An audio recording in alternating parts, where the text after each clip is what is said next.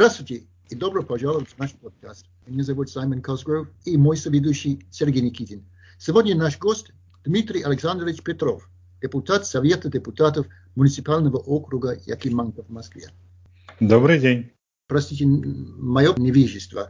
Я только приблизительно знаю, что такое район Якиманка. Это один из маленьких районов в центре Москвы. Не самый маленький это район Арбат, Центрального административного округа. Фактически это вот кусочек вдоль улицы Якиманка, который перетекает в Ленинский проспект. И самые значимые, наверное, точки города, которые включены в территорию района, это парк Горького, Музеон и Красный Октябрь, то есть стрелка, половина ее до улицы Балчук. Красный Октябрь – это вот шоколадный завод? Да, шоколадный завод, стрелка реки Москвы. А я читал, что в район входит Третьяковская галерея. Это имеется в виду тот, который напротив парка Горького, или... Обе попадают в район Якиманка, да. Третьяковская галерея, которая в Лаврушинском переулке, и та, которая на Крымском валу, тоже в парке Музеон находится. И Болотная площадь? Да, именно так. То есть, где улица Балчук, это, соответственно, где-то посередине стрелки от острова, это в центре Москвы, вот от него вниз по Ордынке, то есть включая Болотную площадь и до Садового кольца по улице Ордынка, да.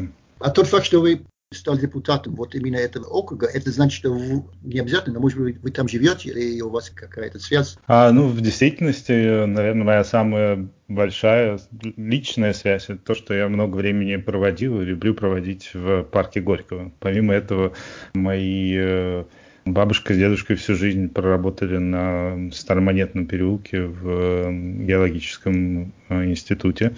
Помимо этого, выбор был, наверное, продиктован моим собственным желанием того, чтобы в Москве в целом, как в городе, было побольше оппозиционных депутатов. Поэтому вот первый мой выбор был действительно там, где я проживал на момент выдвижения, это в академическом районе. Но познакомившись с теми командами, которые собрались выдвигаться там и избираться, я понял, что там достаточно хороших людей, и они смогут провести хорошую кампанию.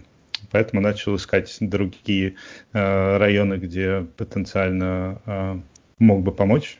В Гагаринском оказалось, что ситуация примерно такая же, и в этих двух районах избралось абсолютное большинство, то есть все депутаты в Совете, они оппозиционные, точнее, не от «Единой России» или местной администрации. Вот. А дальше логичным образом выбор меня привел чуть ближе в сторону центра от места проживания, очень удобно по дороге там, на работу, скажем, и так далее. И с командой, которая на тот момент уже собралась в Якиманке, я понял, что мне там будет вполне себе комфортно и на кампании, и вполне удобно, если я изберусь, что и случилось потом. А когда вот вы говорите о выборах, это какого года? Это в 2017 году все происходило. Соответственно, события, которые я описывал в выборе, это начало 2017 года, наверное, с февраля по март. Сами выборы прошли в сентябре 2017. Можете коротко объяснить мне, какие полномочия есть у депутата, у Совета депутатов? Вот мы упомянули, что на территории района располагаются такие важные для города в целом объекты, парк Горького, Музеон, Третьяковская галерея. Так полномочия Совета практически никаким образом не касаются этих важных для города, для района тоже объектов. Самые, наверное, важные полномочия в моем понимании – это в градостроительстве. Здесь Совет назначает своего представителя в окружную комиссию, которая организует публичные слушания на территории административного округа, в нашем случае Центрального административного округа, и также обладает возможностью вносить свои предложения и замечания по всем публичным слушаниям, которые происходят в районе. потому как законодательство на данный момент оно ограничивает участие в публичных слушаниях для граждан только той территории, на которой они проводятся, что, наверное, не совсем корректно, но это уже такие детали законодательства московского, которое в части градостроительного кодекса отличается от федерального. Вот, то есть это важная такая возможность, которой решены, наверное, да, граждане, проживающие в Москве. А в остальном, если судить по тому, насколько решения депутатов и совета в целом влияют на какие-то бюджеты, то здесь, наверное, есть два основных полномочия. Первый связан с благоустройством. То есть бюджет, который выделяется на благоустройство дворов и публичных пространств. Для нашего района он примерно равен 130 миллионам рублей в год. Есть второй существенный по объему бюджет, на который тоже влияют депутаты, это капитальный ремонт. То есть те средства, которые собственники платят зачастую на фонд капитального ремонта, который за счет этих средств ремонтирует общее имущество. Возможно, это очень странно звучит в контексте английского законодательства, но вот государство таким образом постепенно пытается перейти от коллективного имущества, государственного имущества, коим было жилье во времена Советского Союза, к новому устройству, когда есть собственность, вдруг возникла и появилось общее имущество в виде подъездов, лестниц, инженерных коммуникаций, которые необходимо ремонтировать. А вот выстроилась структура, которая обеспечивает эту деятельность, опять же, под эгидой государства. И депутаты там участвуют в комиссиях по приемке выполненных работ. Тоже очень странное такое полномочие, но вот получается, что в этой системе, помимо собственника, который чаще всего в единственном числе представлен, единственный, кто тем или иным образом не завязан на бюджетные средства, то есть не получает из бюджета зарплату, это вот собственник и депутат. А вот когда там депутат, например, представляет Единую Россию и вообще не участвует в работах комиссии, собственник остается один. А при наличии активного депутата хотя бы они вот имеют чуть-чуть больше шансов отстоять интересы собственников в этом доме. Дмитрий, сколько депутатов в муниципалитете? В нашем муниципалитете 10 депутатских мандатов. Они после выборов распределились 9 на 1. 9 было представителей выдвинутых партии «Яблоко» и 1 представитель «Единой России», главврач местного куста поликлиник в Центральном административном округе.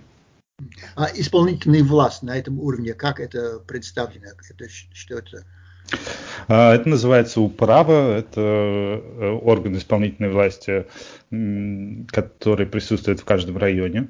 Они подчиняются префектурам, которые по одной на каждый административный округ, и распоряжаются, точнее, в их прямом подчинении руководитель бюджетной управляющей организации. В Москве они называются ГБУ «Жилищник». И, в общем, ответственны за вопросы городского управления на районном уровне. Да, очень интересно все. Я прожил в Москве лет 20, наверное, но не принимал никакого участия в процессе голосования в силу того, что я из Петербурга и принципиально не регистрировался в Москве. Таким образом был выключен из этого процесса. Но, тем не менее, очень интересно все. И вот мое мнение, что активность у граждан довольно высокая, когда приходила пора выборов. Вот скажите, Дима, общественность вообще на муниципальном уровне, она активна, там у вас есть встречи с представителями граждан этого региона, который вы работаете. А как вообще выборы проходят? То есть наверное, вам надо обходить избирателей потенциальных перед тем, как вы были выбраны. Вот какой уровень активности? Если в одном предложении, крайне низкий. То есть местные выборы в Москве наверное, даже и в России в целом очень мало интереса вызывают, но в Москве особенно в связи с тем, что и полномочия крайне урезаны. То есть то, что я перечислил и упомянул, это такие самые значимые, наверное, с точки зрения влияния на жизнь жителей города, которые есть. Конечно, если выйти за пределы города федерального значения, например, Московскую область, то полномочия депутатов, конечно, существенно шире, и вопросы, которые в Москве решаются на городском уровне органами исполнительной власти, правительством Москвы, мэрией, что касается транспорта, обеспечения энергоресурсами и так далее, в Московской области они переданы в советам и администрациям, которые являются таким исполнительным, распорядительным органом при них. Поэтому, наверное, отчасти местные выборы так мало привлекают внимания. А с другой стороны, если отследить явку на выборах муниципальных 2017 года и выборами в Московскую городскую думу, которые прошли через год, то можно заметить, что у нас явка была даже выше, чем на региональный, получается, уровень выборов. Наверное, в большей степени в связи с тем, что и в нашей избирательной кампании ее основой было как раз поквартирный обход избирателей. То есть мы по 2, наверное, даже раза постучались в каждую дверь в нашем избирательном округе, лично общались со всеми, кто открывал нам дверь. И, наверное, это, собственно, и побудило вот эти дополнительные несколько процентов, которые в итоге позволили нам победить. А если говорить в цифрах, то если явка была 22%. Как объясняется, что из 10 9 депутатов из Яблока? Но здесь, мне кажется, ответ, вот он был в предыдущем ответе, в самом конце. Мы собрались в команду в районе 2 избирательных округа, где выбиралось по 5 мандатов. Соответственно, 5 членов нашей команды в течение 1,5 месяцев ходили, стучались в двери и лично рассказывали избирателям о том, какую альтернативу они хотят предложить. И вот я думаю, что это было основным результатом. Ну, конечно, безусловно, помогло то, что в целом публика в центральных районах Москвы более демократически настроена, и это точно дало каких-то, наверное, там 5-10% дополнительных, которые было сложнее получить где-то на окраинах. Интересно, я был очень сильно удивлен, что вы говорите, что активность низкая, потому что даже я человек, который, в общем, довольно слабо следит за тем, что происходит на этом уровне в Москве, могу навскидку вспомнить фамилии депутатов, таких депутатов, как Юлия Галямина, как Парушина, которые очень активно бьются за, в частности, внешний облик вот тех кругов, где они работают. Мне представляется, что сейчас это вообще довольно такой важный вопрос для москвичей при той вот бешеной чумовой застройки, которую мы все видим. А как вот объясняется тем, что какие-то вопросы, получается, видимо, вызывают живой интерес у избирателей, у граждан, а какие-то, а в то же время вы говорите, что наблюдается некая пассивность и безразличие? Ну, я бы не использовал такие негативные слова пассивность и безразличие. В действительности, я думаю, что основной аспект, который подпитывает вот эту низкую активность, это то, через что проходит каждый активист городской или даже каждый житель, и пройдя через это, он уже начинает себя чувствовать немножко активистом. Когда вы встречаете какую-то проблему в городе и начинаете пытаться ее решить, что я начал делать, наверное, где-то в году 2011. То есть я вышел во двор, увидел, что у меня перед входом в подъезд огромная лужа, которая каждый раз, когда выпадают остатки, эта вот лужа, она набирает в объеме и остается там, пока солнышко не посветит, и она не испарится. Я начал искать какие-то пути на это повлиять. Ну, самостоятельно, конечно, мне показалось, можно это сделать, но как-то не должно так работать, подумал я. И в итоге это, по-моему, длилось около 2,5 лет, что местная управляющая организация, жилищник на тот момент Пресненского района, искала пути, как решить этот вопрос. Но вот первый, наверное, год я просто получал ответы, которые с прикреплением фотографий в солнечную погоду лужи как будто нет. Ну и разные вариации того, чтобы проигнорировать эту проблему и отослать меня куда подальше. И, в общем-то, это то, с чем встречается каждый, когда он хочет что-то изменить, и это то, что большинство наших сограждан отправляет обратно на диван, потому что они чувствуют, что вот мир как будто против них. Это сложно участвовать в жизни города. И вот одна из причин, почему я решил избираться, помимо, конечно, какой-то такой цели обеспечить муниципальный фильтр для кандидата в мэры будущего, одна из основных причин была это именно как-то попробовать повлиять, в первую очередь своим собственным примером, показать, что может быть местная какая-то власть с человеческим лицом. То есть может быть во власти человек, который откликнется на просьбу, поговорит, выслушает, поможет наметить какое-то решение. Но здесь, конечно, стоит оговориться. У меня коллега очень хорошую такую присказку придумал в ответ на вопрос, что такое представительная власть, коим является Совет депутатов. Его ответ был: представьте себе, что вы власть. Мне кажется, он хорошо описывает, с одной стороны, то отсутствие полномочий, которое есть, а с другой стороны, те ожидания, с которыми мы встречаемся, когда вот к нам обращаются избиратели. Хотя бы поговорить и помочь сориентировать, каким образом помочь найти решение, вот мне кажется, это то, что действительно может потихоньку менять и эту активность возвращать. То есть заставить, помочь горожанам поверить, что жизнь в городе и решение каких-то проблем может быть не только борьбой, но и каким-то вполне приятным процессом. Очень интересно, а вот это все-таки требует колоссальное время, даже вот ваша история о луже, она длилась 2 года, да? А вот скажите сейчас, когда вы являетесь депутатом, как вообще построена ваша жизнь? То есть депутатство, это вы с утра приходите в свой кабинет, если он у вас есть, и проводите там целый день, или это как-то эпизодический приход, у вас вместе с тем есть какая-то основная работа, где вы трудитесь, свободное депутатство времени? Как вот распределение времени и ответственности своей происходит? Если шагнуть от законодательства, то в нем предусмотрена оплата труда для депутатов местного самоуправления только для не более чем 10% списочного количества депутатов. То есть в нашем случае это один депутат, и он же у нас является председателем, главой муниципального округа и руководителем аппарата Совета депутатов. Вот весь годовой бюджет Совета депутатов – это 12 миллионов рублей. По-моему, 70% его уходит на оплату труда главы муниципального округа, это один из избранных нами депутатов, и аппарата Совета в количестве 4 человек. Вот. Все остальные депутаты, они работают на своих работах и по мере своих желаний и возможностей участвуют в жизни района.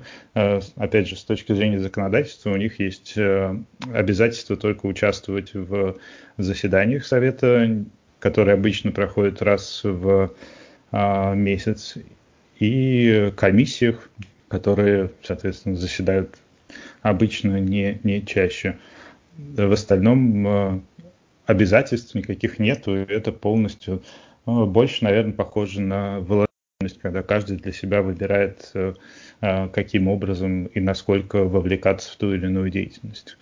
Конечно, в этом смысле какие-то дополнительные полномочия, которыми, в частности, меня наделили мои коллеги, отправив в окружную комиссию по градостроительству, землепользованию и застройке, это, наверное, большее обязательство, потому тоже где-то раз, а иногда даже 2 раза в месяц заседала. Это посредине дня нужно приехать в префектуру Центрального округа, и там час, а иногда и дольше длятся эти заседания. Конечно, нужно к ним подготовиться, посмотреть материалы. А больше волонтерская деятельность, которая вначале у меня отнимала существенную часть рабочего дня, так что даже в какой-то момент я перешел на половину рабочего дня по месту своей основному месту работы, выделив чуть больше для общественной деятельности. Дима, помните, что вот независимые кандидаты в Мосгордуму, да, у них были большие проблемы. И после этого тоже были протесты и так далее. А для вас на этом уровне были какие-то проблемы?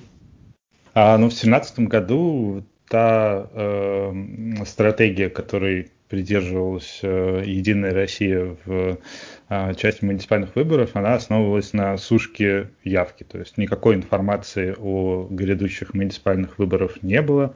Они не были совмещены ни с какими другими федеральными выборами, поэтому информации не было. Предполагалось, что просто за счет того, что придут те, кого обязали по работе, там, сотрудники бюджетных организаций, и проголосуют, этого будет достаточно. Соответственно, в тех районах, где таких проживает чуть меньше, при этом активная команда независимых депутатов агитацию свою проводила, в общем-то, и получились такие результаты, когда весь совет полностью или преимущественно занимают представители оппозиционных сил.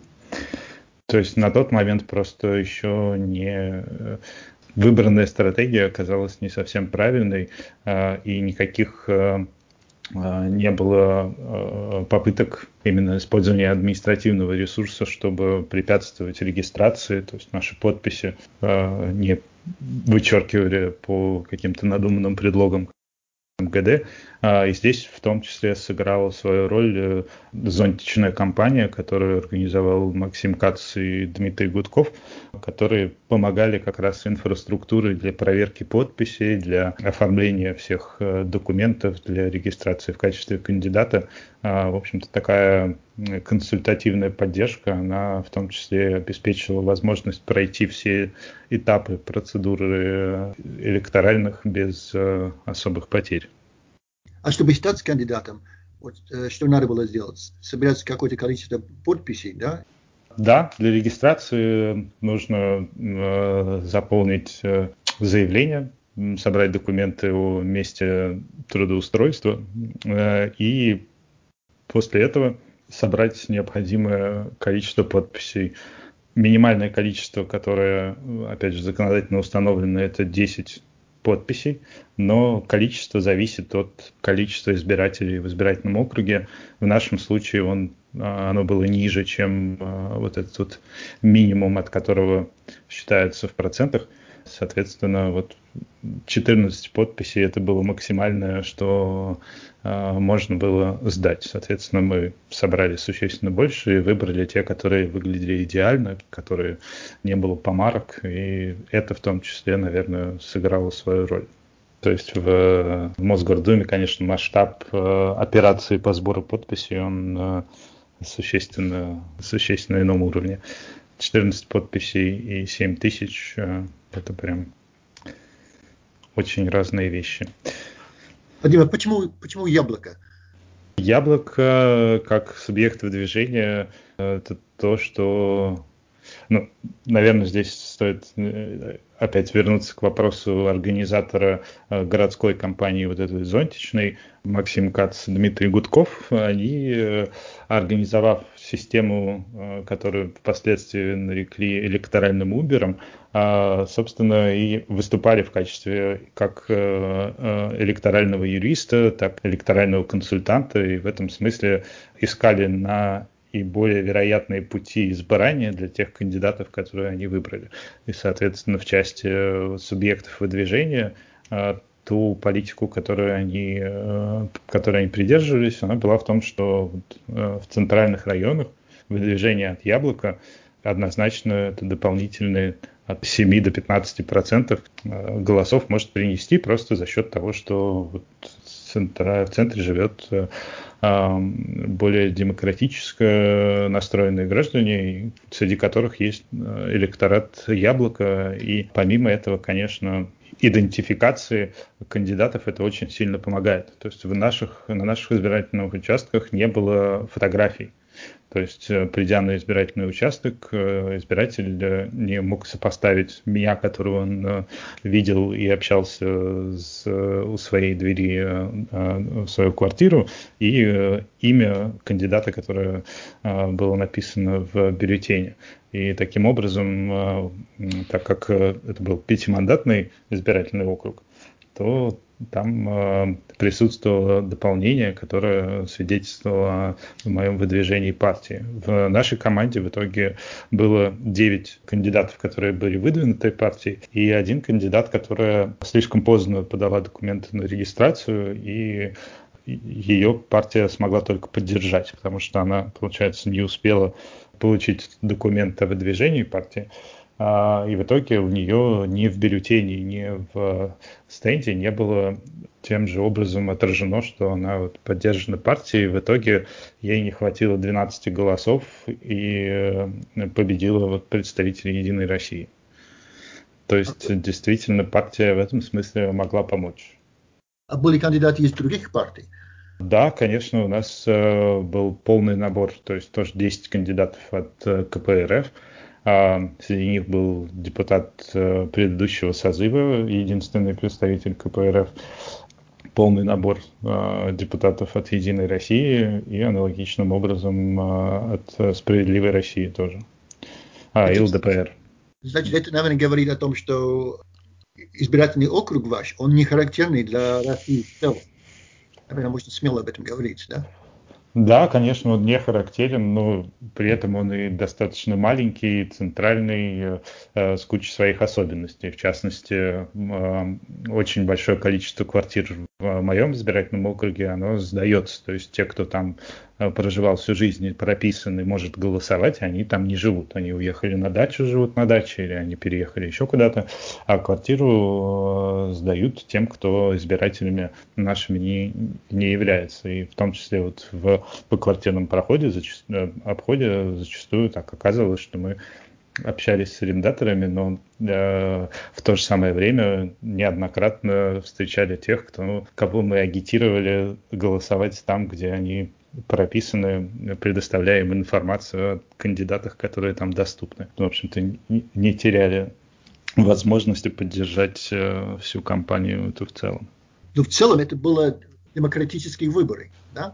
Да, конечно, бы хотелось, чтобы в демократических процедурах даже этого уровня участвовало больше избирателей, но в целом, да, нельзя сказать, что какие-то сильные административные процедуры были задействованы против нас. Конечно, все равно присутствовало удаление нашей агитации с информационных счетов. Это делали, как и другие кандидаты в некоторых случаях, но зачастую этим занимались дворники жилищника, которые иногда прям ходили за нами по пятам, снимая нашу агитацию, вынимая газеты и другие материалы из почтовых ящиков. Ну, то есть это какие-то такие стандартные способы взаимодействия, которые как-то взаимодействия в смысле провластных структур с независимыми кандидатами, которые как-то воспринимаются уже как данность. Но да, наверное, не совсем демократичные, но вот самые демократичные, которые можно себе представить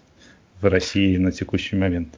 А интересно, вот после того, что случилось на уровне на муниципальном, да, власти, как вы полагаете, они себе какой-то урок из этого извлекут? Можно ли ожидать в следующих выборах вот на этом уровне каких-то новых тактик со стороны, ну вот я имею в виду Единой России и там квази-оппозиционерских партий типа ЛДПР и так далее? Ну, отчасти, наверное, можно делать выводы на основании выборов, которые прошли в Санкт-Петербурге. Конечно, ситуация немного разная, отличаются, но это другой город федерального значения, где похожая система, чуть больше полномочий, но, в общем, с электоральной точки зрения, вот она очень похожа. И в итоге там тоже был развернут такой же зонтичная кампания по всему городу. Более того, там их 3, которые объединяли вокруг себя команды кандидатов. И в итоге, да, действительно, уровень административного вмешательства в электоральный процесс там был на порядке выше. Начиная с того, что кандидатов не регистрировали под подписью аналогичным образом с Мосгордумой, заканчивая тем, что их выкидывали физически с избирательных участков. С другой стороны, не так давно лишили мандатов представителей «Единой России» после судебного процесса, инициированного кандидатами, у которых украли победу через оформление, повторную подделку протокола, в общем, и восстановили, собственно, по прошествии уже практически года кандидатов, которые победили на основании, в общем-то, результатов выборов. То есть, да, совершенно точно выводы делаются, и я думаю, что в 2022 году будет совершенно другая кампания, совершенно другой процесс. Но, наверное, я бы сказал, что одна из целей, почему мне показалось важным уделить свое время на эту деятельность, она состояла в том, чтобы как-то попробовать вовлечь в будущем больше кандидатов в участие, кандидатов, которые, в частности, просто в силу своего места проживания заинтересованы в этом участвовать. То есть одной из целей моей работы за последние 3 года это было то, чтобы познакомиться и побудить к тому, чтобы участвовать в следующих выборах тех, то активное меньшинство, которое есть в районе. Это и представители, председатели советов домов, и просто районные активисты, которые работают в районе. Вот скажите, Якиманка – это центральная часть Москвы. Если я не ошибаюсь, там находятся какие-то посольства, и вот если, опять же, я не заблуждаюсь, к примеру, посольство Узбекистана в свои годы мы International устраивали пикеты, и нам довольно несложно было получать разрешение напротив узбекского посольства. Как обстоят дела с правами человека? Может быть, это не обязательно ваша, так сказать, не обязательно ваша ответственность, но тем не менее вы как депутат этого района, вы, наверное, знаете. Вот как обстоят дела, насколько я понимаю, сейчас находят всякие причины для того, чтобы даже штрафовать людей, которые выходят в одиночные пикеты, на которые вообще никакого разрешения не требуется. Вот как обстоят дела с правами человека в части выражения мнений каких-то публичных акций, мирных и другие? Что-нибудь можете нам рассказать по этому поводу? Общую проблему вы обрисовали, она ничем не отличается, аналогичным образом и препятствует проведению каких-то публичных акций сейчас, в том числе и одиночных в нашем районе.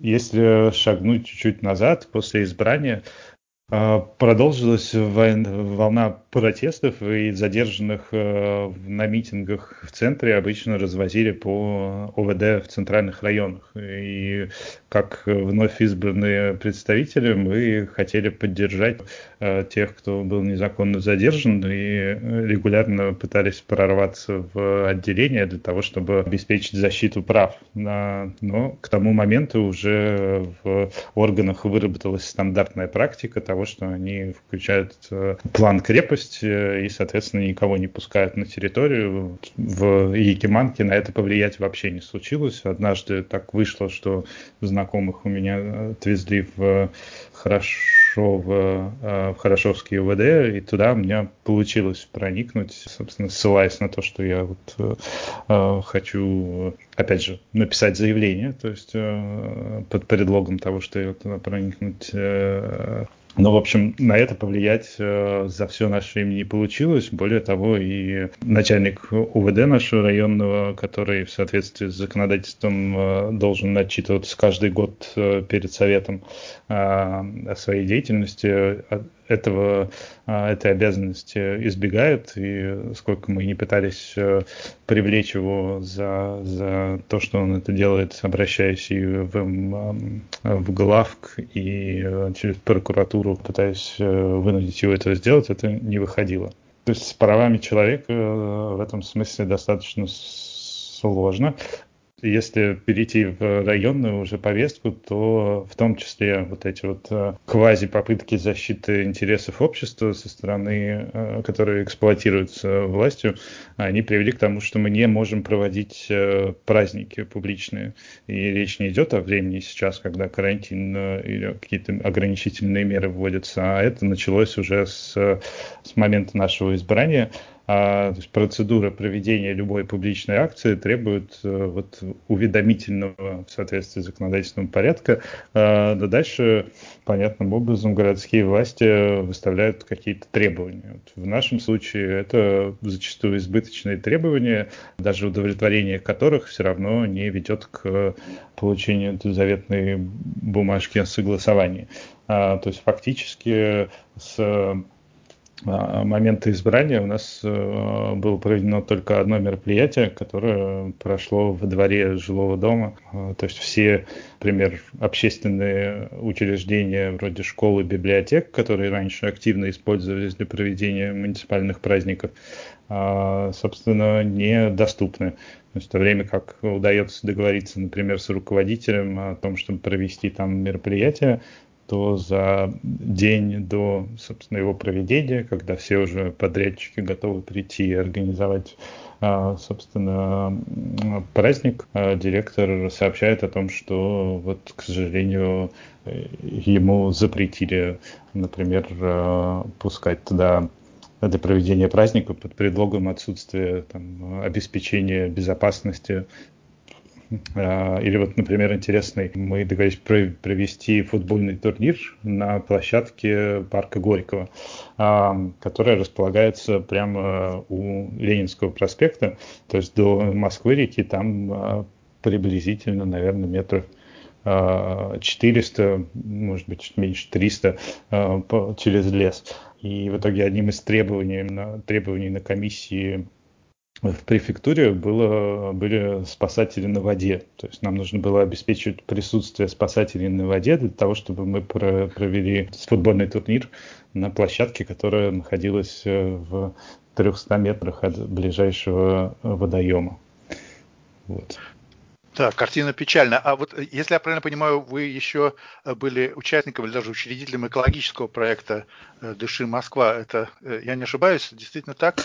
Да, это идея, которая родилась еще прямо очень скоро после избрания. Я узнал о том, что в Челябинске с воздухом там существенно хуже, чем в Москве, и поэтому вот активисты как-то собрались с идеей того, что они сами могут обеспечить измерения, которые бы позволили лучше понять состояние воздуха и донести идеи того, что это настолько же важная информация о том, идет дождь или нет. В итоге в течение своей депутатской деятельности познакомился с коллегой из академического района, который тоже интересовался этим вопросом, и собрав еще коллег-активистов, мы решили тоже в Москве инициировать такой проект.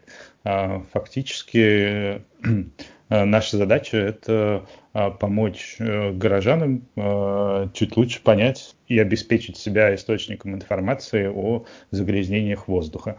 Мы организуем регулярные воркшопы, на которых помогаем желающим собрать свою собственную станцию мониторинга воздуха, которая позволяет определить уровень загрязнений и через подключение к сети интернет отправляет его на серверы, которые обеспечивают работу, сбор и доступ к этой информации для всех желающих. То есть все технологии полностью открыты, данные открыты. Идея в том, чтобы, с одной стороны, обеспечить общественность информацией, а с другой, любых желающих исследователей предоставить им возможность использовать эти данные для того, чтобы сделать воздух чище. Дима, может быть, это, как мне представляется, главный, кроме машин, может быть, главные источники загрязнения воздуха в таком центральном районе, как у вас, это, наверное, другие районы, то есть ветер. Или есть какие-то источники ваши? Основной параметр, который фактически дешевле всего измерять, это мелкодисперсные частицы. То есть разные виды загрязнения воздуха, но мелкодисперсные частицы – это то, что можно измерить достаточно дешевым и при этом точным прибором. То есть общая стоимость станции – это порядка 2000 рублей.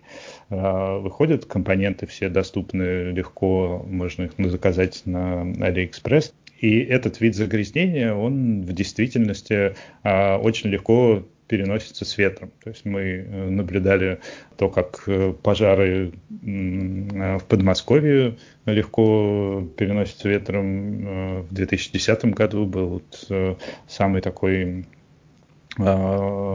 ужасный с точки зрения экологии воздуха год, когда вся Москва и центральная часть России была окутана пеленой. Это источником в городе зачастую, да, действительно являются автомобили, так как нет производства. В остальном, конечно, мелкодисперсные частицы, они выделяются при любом сгорании. То есть, если это котельная, которая работает если даже на твердом топливе, то это больше выделяется частиц. Газ немного лучше, но да, в Москве и в Центральном округе, в частности, основным источником является транспорт. Но и даже здесь я регулярно встречаюсь с тем, что те, кто начинает интересоваться вопросами экологии, воздуха, они часто считают, что, например, в закрытом дворе воздух будет чище.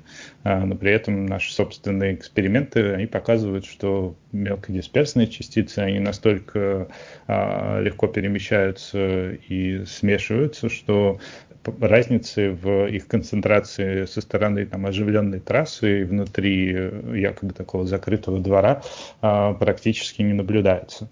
Поэтому как такового места в городе, где воздух прям точно чище, его нету. Конечно, чем меньше машин в каком-то пространстве, например, если большой парк, там машины не ездят, и там много зелени. Там, конечно, будет чище вокруг. Но, в общем, концентрация очень сильно зависит от внешних, от погодных условий, в частности. То есть, если, например, ветра нету, то загрязнения накапливаются, и концентрация растет в городе в целом. И поэтому, собственно, одна из идей, которую мы хотим донести, это в том, что важно за этими показаниями наблюдать точно так же, как вы, выходя из дома, смотрите прогноз погоды и осадков. То есть вы хотите одеться, чтобы вам не было холодно, и взять с собой зонтик, если ожидается то, что будут осадки.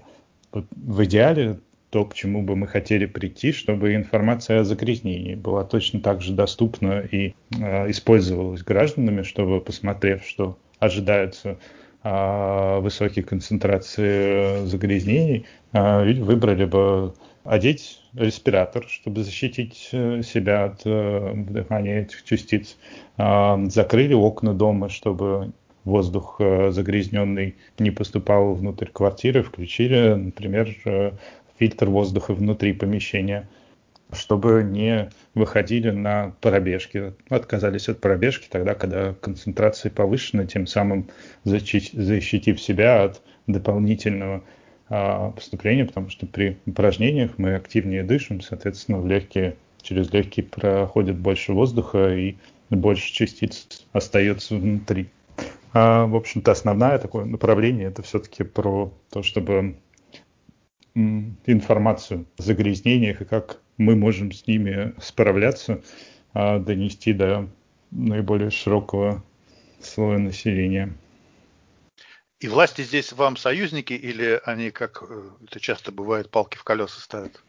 К счастью, пока таких прямых конфликтов у нас не было. Наша деятельность заключается в том, что мы с какой-то регулярностью собираем в комнате заинтересованных людей, чтобы рассказать им о воздухе и помочь им что-то собрать. То есть в этом смысле не делаем ничего, чтобы могло как-то даже потенциально нарушить какое-то законодательство. А с точки зрения той информации, которую мы предоставляем, нам уже, наверное, где-то год назад говорили о том, что в нашем небольшом чатике в Телеграме сидят представители ведомства Мосэкомониторинг, которое отвечает за мониторинг окружающей среды в городе Москве. Но они как-то себя особо не выдают. И моя позиция, что мы делаем некое общее дело. Мы помогаем их избавить от соблазна, выключить свою систему, если она показывает какие-то превышения, что иногда случалось ранее, потому что они знают, что есть альтернативные источники, которые вот могут показать, что они как-то неправильно, то есть смысла этого уже у них делать нет, скрыть эту информацию они не смогут. А с другой стороны, мы дополняем их данные более распространенно. То есть в то время как у вUZc мониторинга это порядка 25 станций, которые расположены в основном на уровне земли возле оживленных трасс, то в нашем случае это уже порядка 150 станций, которые распределены по Москве и ближайшему Подмосковью, которые каждые 3 минуты измеряют состояние воздуха и доступны в виде открытых данных все эти измерения в исторической перспективе, то есть в любой момент можно взять их и как-то использовать. Потрясающе, мне кажется, это замечательный пример такой народного контроля и предложения к сотрудничеству. Там, где у вас нет полномочий, у вас какая-то возможность есть для развивать гласность, так сказать. Как вы говорите, дать информацию, чтобы люди знали, развивать какой-то разговор. Да, именно это мне казалось самым важным. Ну, то есть, наверное, это единственная задача для независимых депутатов, которые избрались в меньшинстве. То есть у нас среди коллег есть коллеги, которые, например, избрались одни в совет, в котором там 9 представителей Единой России. В действительности их там, конечно, никто не слушает, потому что они повлиять практически ни на что не могут.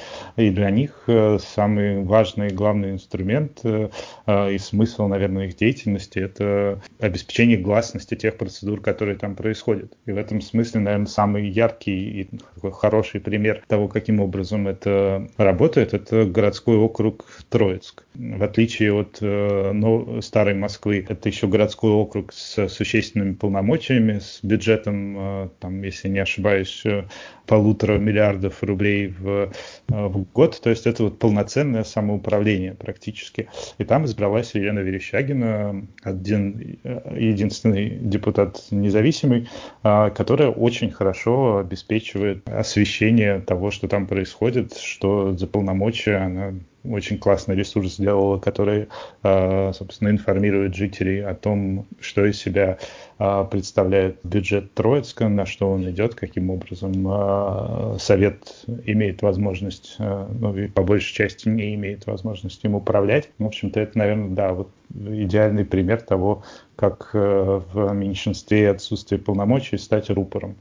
У нас при наличии этого большинства мне, наверное, довелось это испытать на себе как раз вот в окружной комиссии по градостроительству, где подавляющее большинство членов комиссии — это сотрудники префектуры, сотрудники всех государственных ведомств, Моском-архитектуры, главного архитектурно-проектировочного управления. В общем, все в основном чиновники, там главы управ или их заместители сидят. Соответственно, нету никаких шансов того, чтобы на голосовании можно было как-то склонить их к тому, чтобы они приняли решение в пику тому, что им там сказал председатель, например, этой комиссии. И в итоге, да, действительно, единственным самым важным аспектом моего там присутствия является опубличивание происходящего и, да, освещение того, чем мог бы заниматься, но не занимается этот орган. Когда вы побольше узнаете о работе чиновников в городе, какое у вас впечатление по поводу присутствия коррупции? Это большая проблема или преувеличивается? Мне кажется, что это большая проблема, которая сформировала эту структуру управления. И здесь уже будет бесконечный разговор о том, что породило что. То есть для меня стало как-то очевидным, что вот вертикаль управления, она в городском бюджете, в его расходовании, она в первую очередь связана с тем, чтобы было удобнее контролировать коррупционные потоки. То есть вот этот вот огромный для Москвы бюджет в 1,5 3 триллиона рублей. То есть огромные деньги. Они вот в каждой части, к которой мне удавалось прикоснуться, в смысле увидеть, как это происходит, везде я видел то, что существуют какие-то структуры, которые максимально стремятся к тому, чтобы вот выстроить эту вертикаль. Например, вот я уже упоминал в начале про благоустройство районное. Вот фактически это получается, что в Центральном административном округе есть в префектуре префект, и есть его заместитель, который курирует вопросы вот реализации программы благоустройства. И у него есть департамент благоустройства, где есть руководитель. И вот эти два человека, они централизованно решают, каким образом благоустраивать дворы во всем Центральном административном округе. И любые инициативы, которые приходят, например, снизу, то есть вот есть двор, которые хотят сделать у себя что-то по-другому, они хотят что-то изменить. Тот такой стандартизированный подход прийти и заменить старое на новое или чуть-чуть старое на новое, или вообще иногда бывает, что совсем новое просто заменить на новое, потому что нужно куда-то потратить деньги. Вот она выстраивается в том числе благодаря тому, что вот в верхушке хочется контролировать то, каким образом эти потоки идут. И в итоге мы видим, что, например, в части благоустройства по Москве такие прокатываются волны, когда в один год просто вся Москва застраивается одним и тем же игровым оборудованием на площадках, на детских, просто потому что вот кто-то договорился, что вот в этом году у них много закупят. И вот, конечно, это не позволяет никак существовать самоуправлению, потому что повлиять на те решения, которые уже приняты, бывает очень сложно. И в этом смысле система городского управления в том виде, которое у нас существует сейчас, она как будто заточена на то, чтобы вот это противоречие, которое жители хотят чего-то одного, а сверху пришло решение другое. И вот вся вот эта огромная массив чиновников, которые работают в исполнительной власти, вот у них как будто цель это то, чтобы смягчить этот конфликт. То есть они где-то действительно в очень такой незавидной ситуации, когда им сверху говорят одно, а снизу требуют другое, а они вот хотят вот как-то пытаются, точнее, в этом выжить. И да, коррупция здесь формирует, мне кажется, то, каким образом этот аппарат выстроен. То есть в действительности все, кто по идее должны были бы на местах за что-то отвечать, ну, в нашем случае глава управы, она вот дает предложение в Совет депутатов о том, каким образом распорядиться бюджетом на благоустройство, а мы его утверждаем. И в итоге уже, наверное, после буквально там полугода, как нам заменили главу управы, пришла новая, с которой вроде можно было о чем-то договориться, то есть она слушала и слышала наши предложения, но буквально через полгода уже она в том числе, может быть, не под запись, но сказала, что я старший дворник на деревне, если вам нужны какие-то вот решения, вам нужно идти в префектуру. То есть вроде создана целая огромная структура районная, которая там с сотрудниками, которые должны вроде работать на район, лучше понимать, что нужно в конкретном районе. А в итоге они оказываются просто вот теми, кто занимает место, а все решения, они где-то в другом месте. То есть создана такая общая картина благостной некой демократии, но по факту решает кто-то на верхушке пирамиды, да? Да, это выглядит со стороны, до того, как в это погрузиться, может выглядеть даже как-то логичным, но нельзя же соблюсти всех интересы. Поэтому вот нужно, чтобы кто-то был, кто будет решать, что сделать лучше. Кто-то, кто профессионал, может быть, вот все вот эти крепкие хозяйственники, которые работают вокруг нас, наверное, они, может быть, лучше понимают, как распорядиться бюджетом. И вот на каких-то публичных мероприятиях, в частности, зачастую вот со стороны заглянув, и не скажешь, что в действительности большая часть тех, кто присутствует в зале, это те, кто там получает какие-нибудь скидки на квартплату от управы, потому что они зарегистрированы как общественный советник при управе. И вот я присутствовал на нескольких мероприятиях интересных, встречи с префектом Центрального административного округа у нас в районе, где, наверное, не менее трети встречи было уделено тому, что заготовленные ранее вопросы, касающиеся благоустройства, в общем, задавались префекту, и он на пару с главой управы смело говорили о том, что это все вот нам депутаты работать не дают, мешают осуществлять наши планы по благоустройству и так далее. И вот этот зал, наверное, в нем человек 100, наверное, 150, может быть, даже присутствовало. Вот это весь актив Центрального административного округа, который перемещается за префектом из одного района в другой, создавая вот видимость того, что это открытая общественная процедура с фотоотчетами на сайтах управы, префектуры. Демократия в действии. А если туда прийти и попробовать как-то поучаствовать в какой-то альтернативной позиции, то там где-то отключат микрофон, где-то начнут скандировать, что вот, в общем, такие достаточно стандартные, уже кажется, процедуры, да. И вот довольно печальная картина вырисовывается. А как вам вообще будущее видится вот муниципалитета, да и самого этого гигантского города под названием Москва? Есть ли какие-то шансы, перспективы на то, что голос народа, голос простого человека будет услышан и как-то вот будет все делаться для людей, но не на бумажке, а в реальности? Или мы обречены на то, что это вот уже довольно закостенелая система, она только будет заниматься самоулучшением. И вот мы чуть некоторое время назад говорили о том, что высказали предположение, что муниципальные выборы, очевидно, будут как-то откорректированы, и Петербург тому был примером. Какое будущее? Сейчас, в том числе вот с внесением изменений в Конституцию, собственно, появляется такая перспектива и есть предположение о том, что в Москве местное самоуправление в том виде, в котором оно существует сейчас, оно исчезнет. То есть не будет уже там советов как таковых, возможно, это будет какой-то институт советников, который уже не будет избираться.